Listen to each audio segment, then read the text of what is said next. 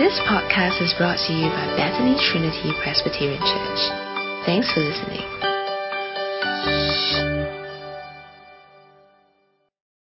Now, someone once shared with me that someone at church was rude to them. They asked me, why should I forgive them? Now, if you were in my shoes, what would you say to this person? Somebody else in church once said, the people in my Bible study group, they're not like me at all, right?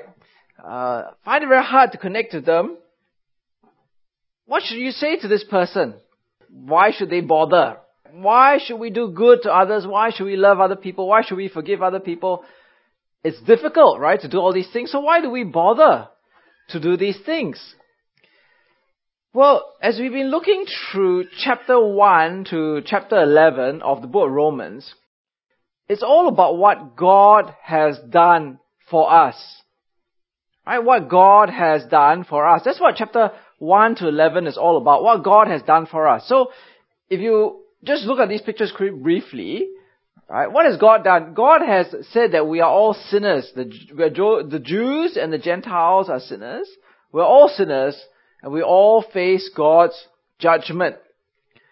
But God, right, even though all of us face God's judgment, has taken that judgment and in His grace has sent Jesus to die on the cross so that He may take our judgment for us. And this all comes by God's grace, right? What has God done for us? It's come by grace. God has given us grace. So last week, if you look at the next slide, it ended before the doxology by emphasizing this grace. Just as you who were at one time disobedient to God have now received mercy as a result of their disobedience, so they too have now become disobedient in order that they too may now receive mercy as a result of God's mercy to you. For God has bound all men over to disobedience that He may have mercy on them all. So what has God done? God has shown all of us kindness, mercy, and grace. Now in chapter 12, which we are looking at this week, it moves from what God has done for us to what now we do in response to what God has done for us. Right? So chapter 1 to 11, what God has done. Now in chapter 12 is what we do in response to what God has done for us. So therefore, it begins in chapter 12 verse 1 by saying, therefore, I urge you, brothers and sisters, in view of God's mercy, to offer your bodies as living sacrifice, holy and pleasing to God. This is your true and proper worship. Now we're going to spend quite a lot of time in today's sermon just looking at the individual words, right? So don't be worried, like as we know, sermon already so long and we're like on verse 2, right? Okay? Because the first two verses are very, very important, okay? So, therefore, shows us that what we do is in response to what God has done. So God does first, then, therefore, this is what I do. Okay? So I remember at university, someone came to the pastor, Joshua Ng, who's actually going to be here on Thursday. Monday coming, right? There's a gathering for overseas Christians. And asked him, said, my flatmate keeps inviting her boyfriend over and they sleep together and have sex. Can you please speak to my flatmate to stop inviting her boyfriend over? So I remember the pastor, Joshua Ng, said, well, even if I speak to your flatmate and tell her to stop doing this, it's not going to save her from her sins. And exactly what reason am I going to tell her for not doing this?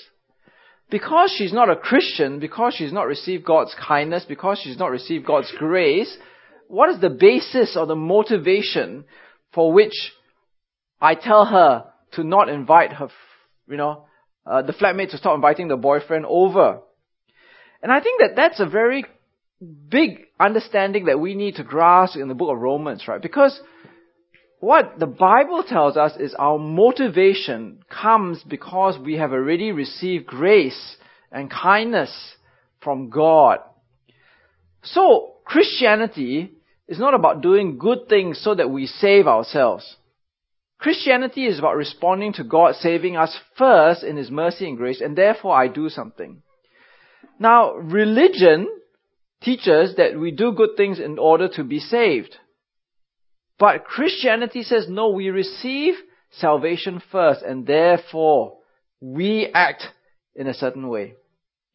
So then, if you look at the next slide, right, it says, therefore, I urge you. So here Paul is actually putting his whole apostolic authority and telling us and urging us, and actually urging is the wrong word. It's more like I command you, I order you, I summon you. Right? You must do this in response to God's grace. Now what must you do? Well, you must offer yourselves, the next slide, as living sacrifices. Now if you look at the English, you look at your Bible, right? You think that basically there's only, okay, you understand English, right?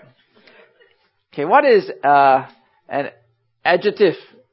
An adjective describes the noun, right? So, the hot plate, the good food, something like that, right? So actually there are three adjectives which describe the sacrifice. Now, sacrifice is an Old Testament picture, right? So the Jews used to offer dead animals of sacrifice to God as part of worship. So, well, here in the New Testament it says, because of the mercy we receive from God, His divine kindness, we offer ourselves as sacrifices, and it describes that sacrifice in three ways: living, holy, pleasing. Now, that means that what we offer to God is not dead animals, but we offer ourselves as living sacrifices. That is our spiritual act of worship. Now, some people have this mistaken idea that when I worship God, it only happens when I'm at church. Because like some people say, Ashley is the worship leader. So we think, okay, what he's doing is he's leading us in worshiping God, right? But how absurd is that, right? Because do you think that the only thing that God wants us to do in giving us Jesus Christ is that we sing a couple of songs and then we go home and forget about God? No, right? God expects us to give all of ourselves as living sacrifices in response to His grace. That means 100% of our mind, our heart, our soul, our dreams, our passions, our aspirations, our possessions, we give them all to God. It's like, I always wonder why is it they call 7-Eleven 7-Eleven, because actually it's not 7-Eleven, it's more like 24-11, right? 24/7, right? And that's what God expects of us. We are meant, in response to God's grace, to give all of ourselves. We are living sacrifices. But how are we living sacrifices? We are to be holy and pleasing to God. It means that everything we do, we must ask ourselves, is this holy and is this pleasing to God? When I look at the internet, when I surf the net, when I watch my Netflix, when I go to the movie, I have to ask myself, is this holy and pleasing to God? Actually, even if I go to the toilet also, right, I can be holy and pleasing to God because, I don't, if I spill on the toilet seat, I wipe it up, I flush the toilet. In the way that you do everything, is it holy and pleasing to God? So I like this translation by The Message. There's this translation of the Bible called The Message by Eugene Peterson, right? See, it's like everyday language lah. So he says, take your everyday life, your sleeping, your eating, going to work, walking around life, and place it before God as an offering. And I think that's such a easy way to understand it, right?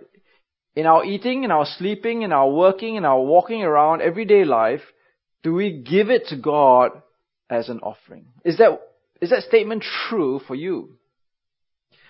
Now, it's hard, isn't it? It's hard. That's why someone said that, what the problem with living sacrifices is? the living sacrifice always wants to crawl off the altar table. Because when you offer the dead sacrifice, it sort of stays there on the altar table, right? But the living sacrifice is always trying to crawl off the altar table. And that describes us. Because it is hard to be holy and pleasing to God 24 hours, 7 days a week. But that's what we are required to do as we worship God. We are not just meant to be holy and pleasing to God in the 1.5 hours that we come to church on a Sunday. It's meant to be all the time. But it goes on to say that this is your true and proper worship. Now, I think this is very logical, right? So, I want to give you an illustration. There was in November 1997, there was this boat called the Green Lily, right, who was caught in a storm off the Shetland Islands of the United Kingdom. She had lost engine power. She was grounded in the rocks in this massive storm. There were 10 crew members there who were facing certain death, right? Because she was on the rocks, right? The other boats couldn't come and approach her to save the crew. So it was left to this Coast Guard helicopter to try to rescue the 10 members of the crew on board the Green Lily. And there was this guy there called Bill Deacon. He'd been a helicopter rescue person for 27 years. So he went on board the Green Lily, and one by one they winched all 10 of the crew members up to the helicopter. And he remained on board, right? Every time he come down, he put the strap them on and go up. But before they could actually save Bill Deacon, he actually got washed off the ship. And he died. 20 hours later, they found his body, right? Now imagine that you are one of the 10 people who were rescued by this Bill Deacon fellow, right? You're facing certain death. The boats can't come, and you see this helicopter come, fly above you, and you see Bill Deacon coming down and, strapping you on, going up one by one. And you know that he died for you. So imagine, many months later, you're at home and you hear this knock on the door, right? Tock, tock, tock. And then you open the door and there's this guy collecting donations for the Coast Guard. What would you do? You'd obviously take out your wallet and you give your money to the Coast Guard because it is in response to the fact that this guy died to save your life, right? The Coast Guard died to save your life, right? It's the proper thing to do, right? You think that this guy is so ungrateful if he slammed the door on the face of the guy asking for donations for the Coast Guard. And that's what this passage is saying. It's saying the proper and true response of worship is to give your life as a living sacrifice to God, to be holy and pleasing. There is no other true and proper way of worshiping God but to give your life 24 hours a day, all of yourself, to be holy and pleasing to God. Now in verse 2, it tells us how we are to be holy and pleasing to God. It says, do not conform to the pattern of this world, but be transformed by the renewing of your mind. Then you will be able to test and approve what God's will is, His good, pleasing, and perfect will. There are two commands here, two imperative verbs, right? If you look up here, I made it very big for you, right? Which were the words? Conform, transform. Now, it says here, do not be conformed to the pattern of this world or this age.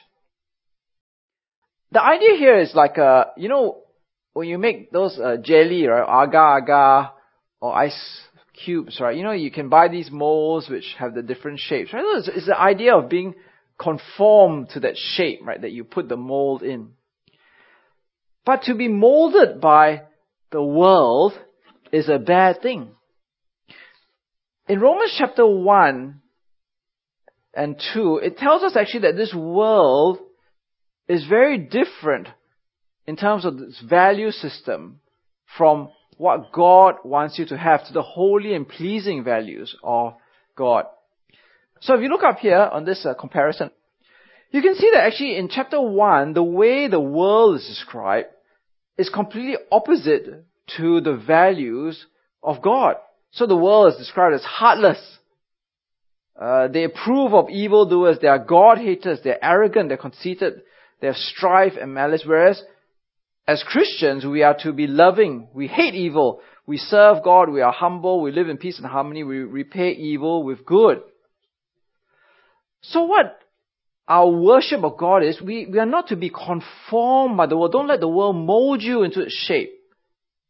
But instead, be transformed.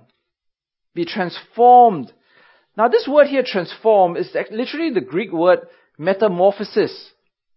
Okay, now, that word actually we use it in English, right? Metamorphosis. We describe when a caterpillar becomes a butterfly, we describe it as metamorphosis. It's like a total transformation from a little wiggly caterpillar into this beautiful butterfly. And that's what the word is literally trying to say. Don't be like conform to this world, but be completely different from the world. And the way we do it is by the renewing of the mind. Renewing of the mind. Now there are 3 points I think that I want to draw from this verse. The first thing is, it's very sad, right, sometimes, because when you look at Christians, you can't tell the difference between the Christian and the non-Christian. In fact, sometimes the non-Christian seems to behave better than the Christian.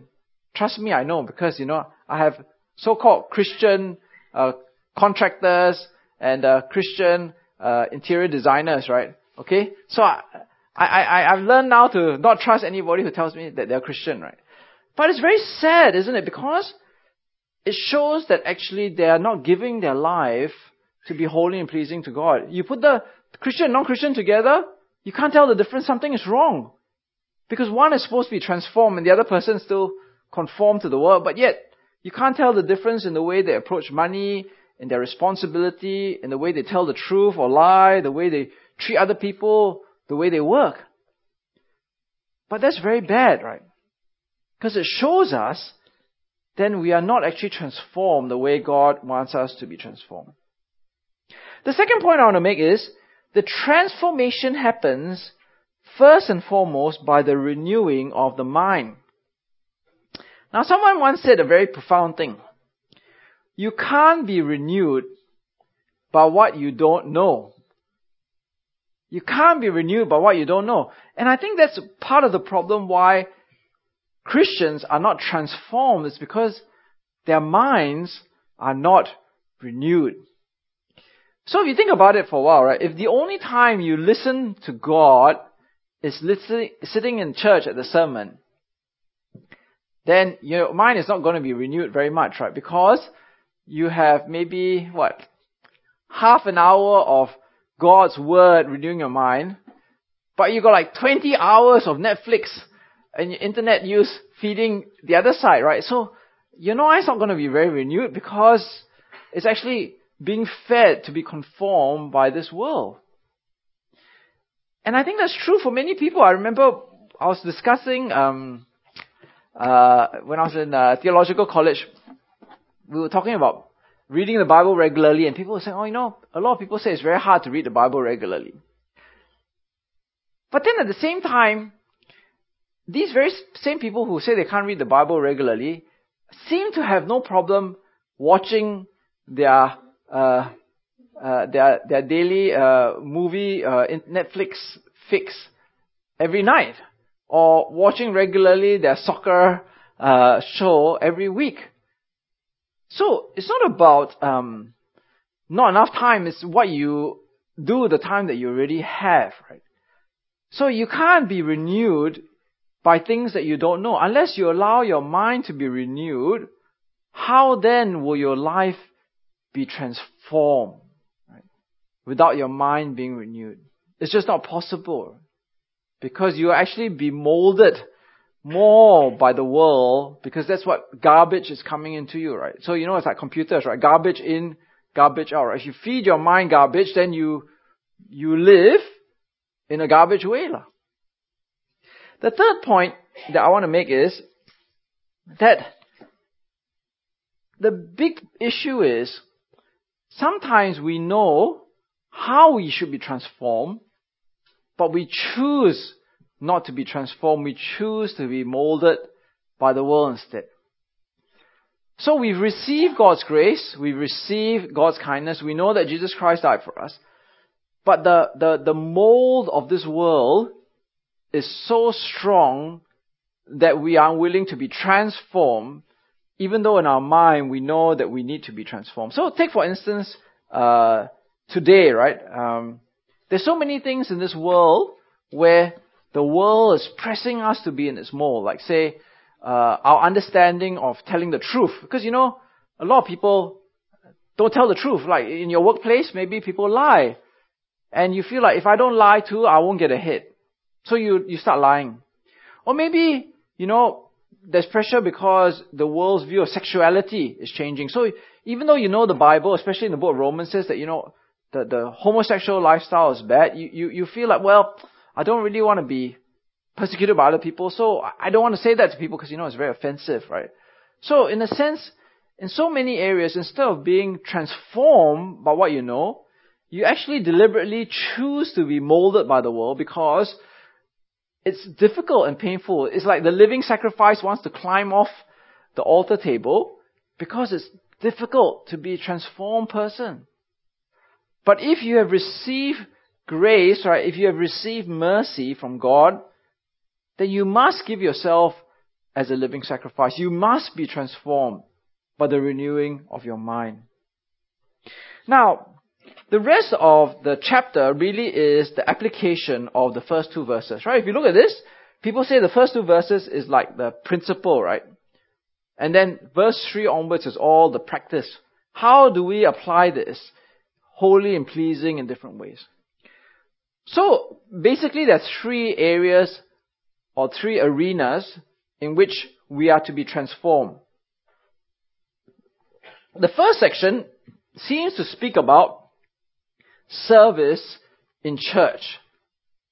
Service in church, right? So in verse 3, for by the grace given me, I say to every one of you, do not think of yourself more highly than you ought, but rather think of yourself with sober judgment in accordance with the faith God has distributed to each of you.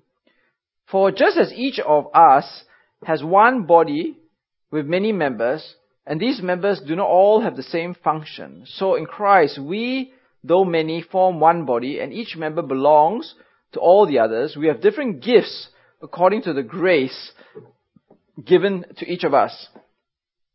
So, we don't know exactly the situation in the church in Rome, but from reading this passage, it seems as if within the church there was ambition and rivalry, right? So, people were looking down at other people.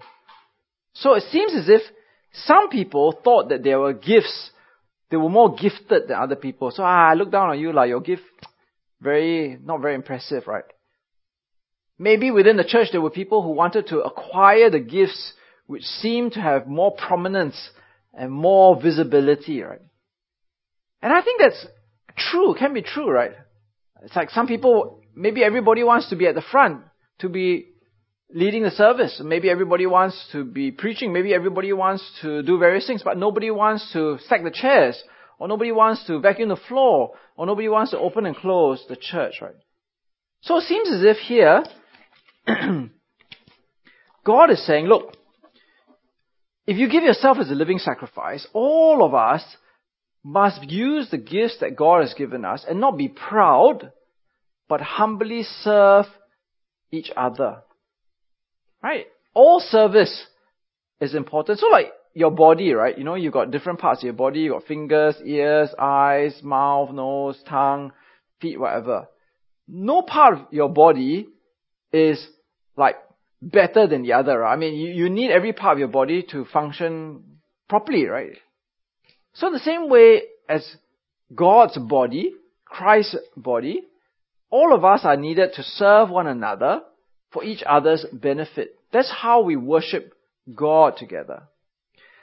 So I remember once someone was telling me, do you know there's this rule called the 80-20 rule? Have you heard the 80-20 rule? So 80-20 rule is basically like 20% of the people do 80% of the work. Or like 20% of your clients give you 80% of your revenue. Something like that, okay? And I think it can kind of like work like that in true life, right? I mean, like, if you work in my office, I think some people like do a lot more than other people seem to do, right? The 80-20 rule, right? You know, like, wow, these 20%, they do like a lot more than the other people. But actually, within the church context, there's no 80-20 rule, right? Basically, there's a 100-100 rule, right? Everybody is gifted, right? If you look at this text, everybody has been given a gift by the grace of God. And everybody must serve one another and not look down on other people. And I think that's a very important principle, because that's what it means to worship God. To serve one another without looking down on one another or desiring to have the prominent gifts. The next section, in verse 9 to 13, right, seems to speak of love within the church, within the community, right?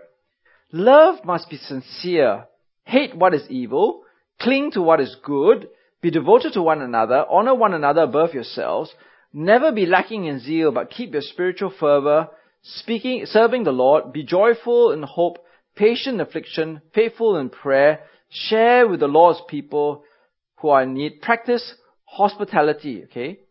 And verse 15 as well, rejoice with those who rejoice, mourn with those who mourn. Okay? Live in harmony with one another. Do not be proud, but be willing to associate with other people. People of low position. Do not be conceited. So here the first principle seems to be that we must love one another sincerely, genuinely, from the heart. Now this only happens when your mind is renewed, because you're only able to love because we know the love that we have received from God. It's very hard to love other people sincerely. I remember someone was telling me that they went overseas to study or to work, and they visited a church, right? And at the church, someone came up to them and said, "How are you?" So they thought that they really meant, "How are you, lah?" So they started telling them their problems and their story. Then the other person realized that actually, in this country, that actually when they ask you, "How are you?" it's not really how are you, it's more like good morning, right? So after a while, they realized, oh no, actually the person's not really asking me how I am. They just want to say good morning to you lah. And they were very discouraged, because it seemed as if nobody at church really cared about their life. Like, they'll come to church in the morning, they go home, everybody goes and leads their own life. But if you look at this passage, love, which gives itself all to God, right, as a living sacrifice, it's not like that, right? Because it is about loving one another, sharing with their joy, mourning with those who mourn, right? Associating with one another, not being proud, sharing our things, being hospitable. I know that there are people who actually today are Christians because they visited church, and then some couple at church invited them over for morning tea or lunch, right, in some foreign country somewhere. Because practicing hospitality is part of being a living sacrifice, right? Be devoted to one another in love, right? Hate what is evil, cling to what is good, right? Never be lacking in zeal, but keep your spiritual fervor serving the Lord. Another person once told me about how there's a group of people that he met, and he described them this way. He said, this group of people, they open their arms to welcome you, right? They say, welcome, welcome. But they never close their arms around you. Okay, this is what this person literally said. He said, they open their arms, say, welcome, welcome, but they never close their arms around you, right? And I think what he was saying was that basically it's a very insincere thing, right? Because when you say welcome with open arms, but then when the person comes, you don't actually close your arms around them. It means that it's just like a show, right? For show only. But that's not what we are supposed to be like within the community. As people who are living sacrifice, holy and pleasing to God, we are to be genuine and put our arms and close our arms around one another in genuine care and love. Now the last section probably is the most difficult section, and I think it's actually linked with verse 14, right? But if you actually notice, verse 14 and verse 17 seem to speak of people outside the church. So the last section in verse 17 and verse 14 seem to be about speaking, how do we live with people outside the church community? So in verse 14 it says, bless those who persecute you, bless and do not curse. Verse 17, do not repay anyone evil for evil. Be careful to do what is right in the eyes of everyone. If it is possible, as far as it depends on you, live at peace with everyone. Do not take revenge, my dear friends, but leave room for God's wrath, for it is written, it is mine to avenge, I will repay, says the Lord. On the contrary, if your enemy is hungry, feed him. If he is thirsty, give him something to drink. In doing this, we will heap burning coals on his head. Do not be overcome by evil, but overcome evil with good. Now here it seems that there is a picture of people outside the church who persecute Christians. Now, can you put a slide up there? I think as Christians, as it says here, as far as it depends on us, we want to live with peace with everybody, right? So that's one of the qualities that we have, right? We want to live at peace with people. We're peaceable people. We're not troublemakers. I think if we are Christians, we shouldn't be seen as rude or obnoxious or just generally unpleasant people. We want to live at peace with people. But there will be people in the nature of this world where there's, in the mold of this world, who are strife, malicious, conflict-driven. You just go to any family dinner, any forum section of the internet, any office, you will find people who are argumentative, who are nitpicking, who are difficult. I remember I just came from a family dinner just last week. And my uncle is doing some renovation in his house, right? So apparently, I don't know, this is what he told me. He said, I asked my neighbor whether it was okay, I did all this stuff, and my neighbor said, yeah, you can do everything. Then apparently the day before the contractor was come to do everything, the neighbor now is saying, no, I changed my mind. I don't want to stop. So, so it's like you will always have people who will be difficult, right? As far as possible you try, but then things don't work out. But then how then should we relate to these people, right? So if you're my uncle, should you start like throwing eggs at, like Everett Road or something, like throwing eggs and putting searchlights and, spraying water into your neighbor's house? Is that what you should be doing? As a Christian, it says no, right? Because we don't repay evil for evil. Be careful to do what is right in the eyes of everyone. So as Christians, we don't take personal revenge. It's not like you do something bad to me, I do something bad to you, right? It's like you scratch my car, I scratch your car. But instead, we actually do good, we return good for evil. And how do we do this? Well, it actually tells us that we are able to restrain ourselves. Because I think, actually to tell you the truth, there are many times where I myself struggle.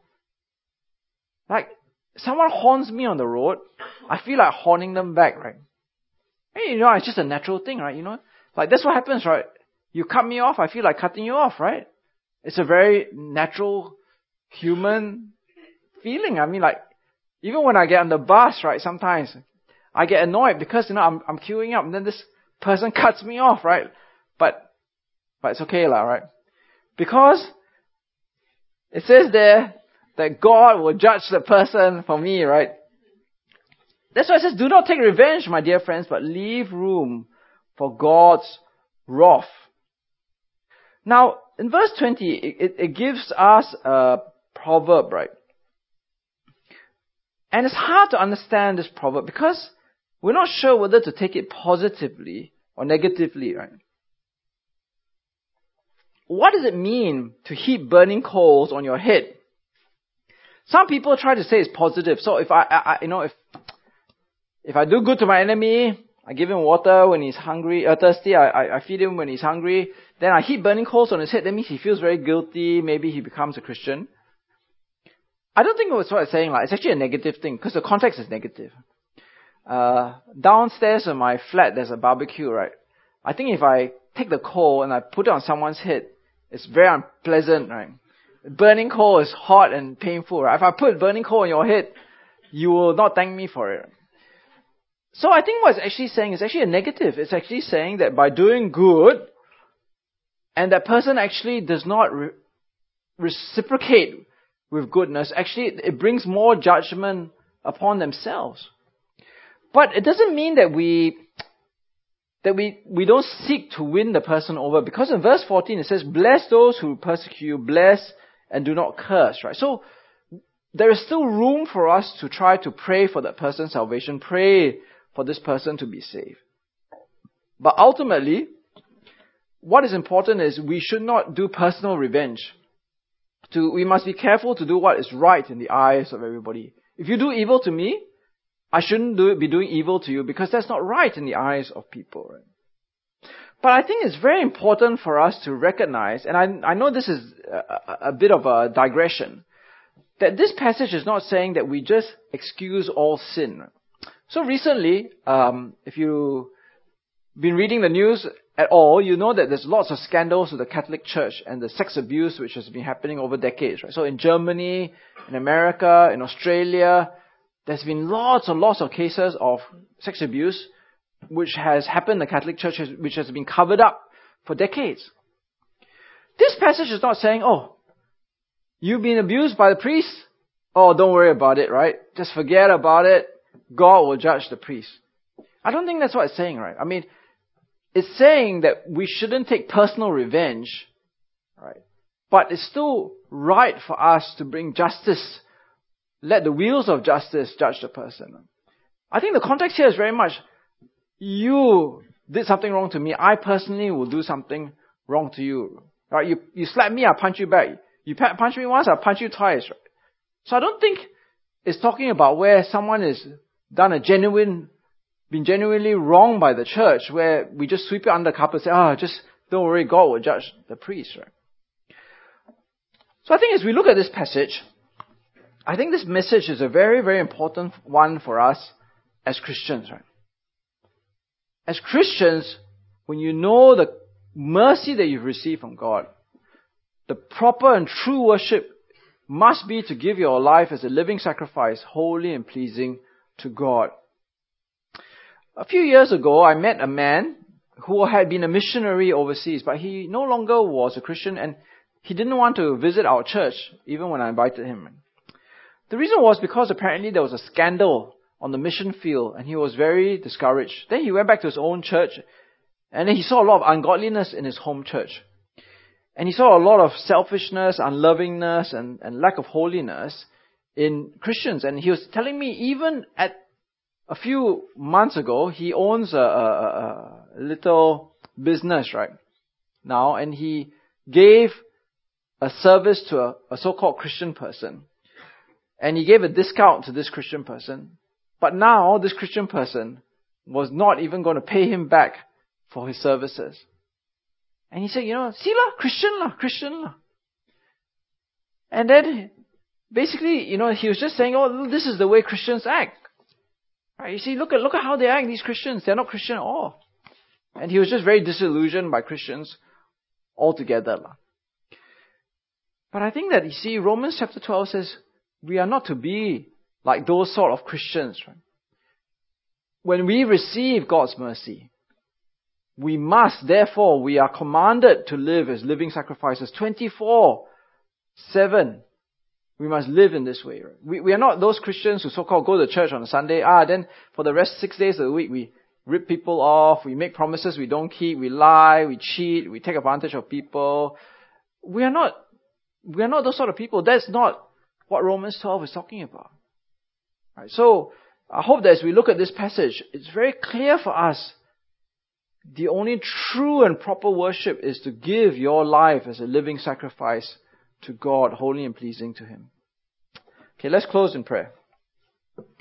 Dear Father, as we come before you today, we pray that truly we may live as living sacrifices, holy and pleasing before you. And that we will see that this is our proper and our reasonable and our true worship of you. not just coming to church, but to be holy and pleasing to you. This is the only response to you who have given us your kindness, your mercy, your grace in sending Jesus to die for us. Anything less would be an insult to you. So we pray that in our working, in our waking, in our sleeping, in our going about our work and our life and our walking, we truly will give ourselves to you as an offering. And we pray for all these things in the name of Jesus Christ. Amen.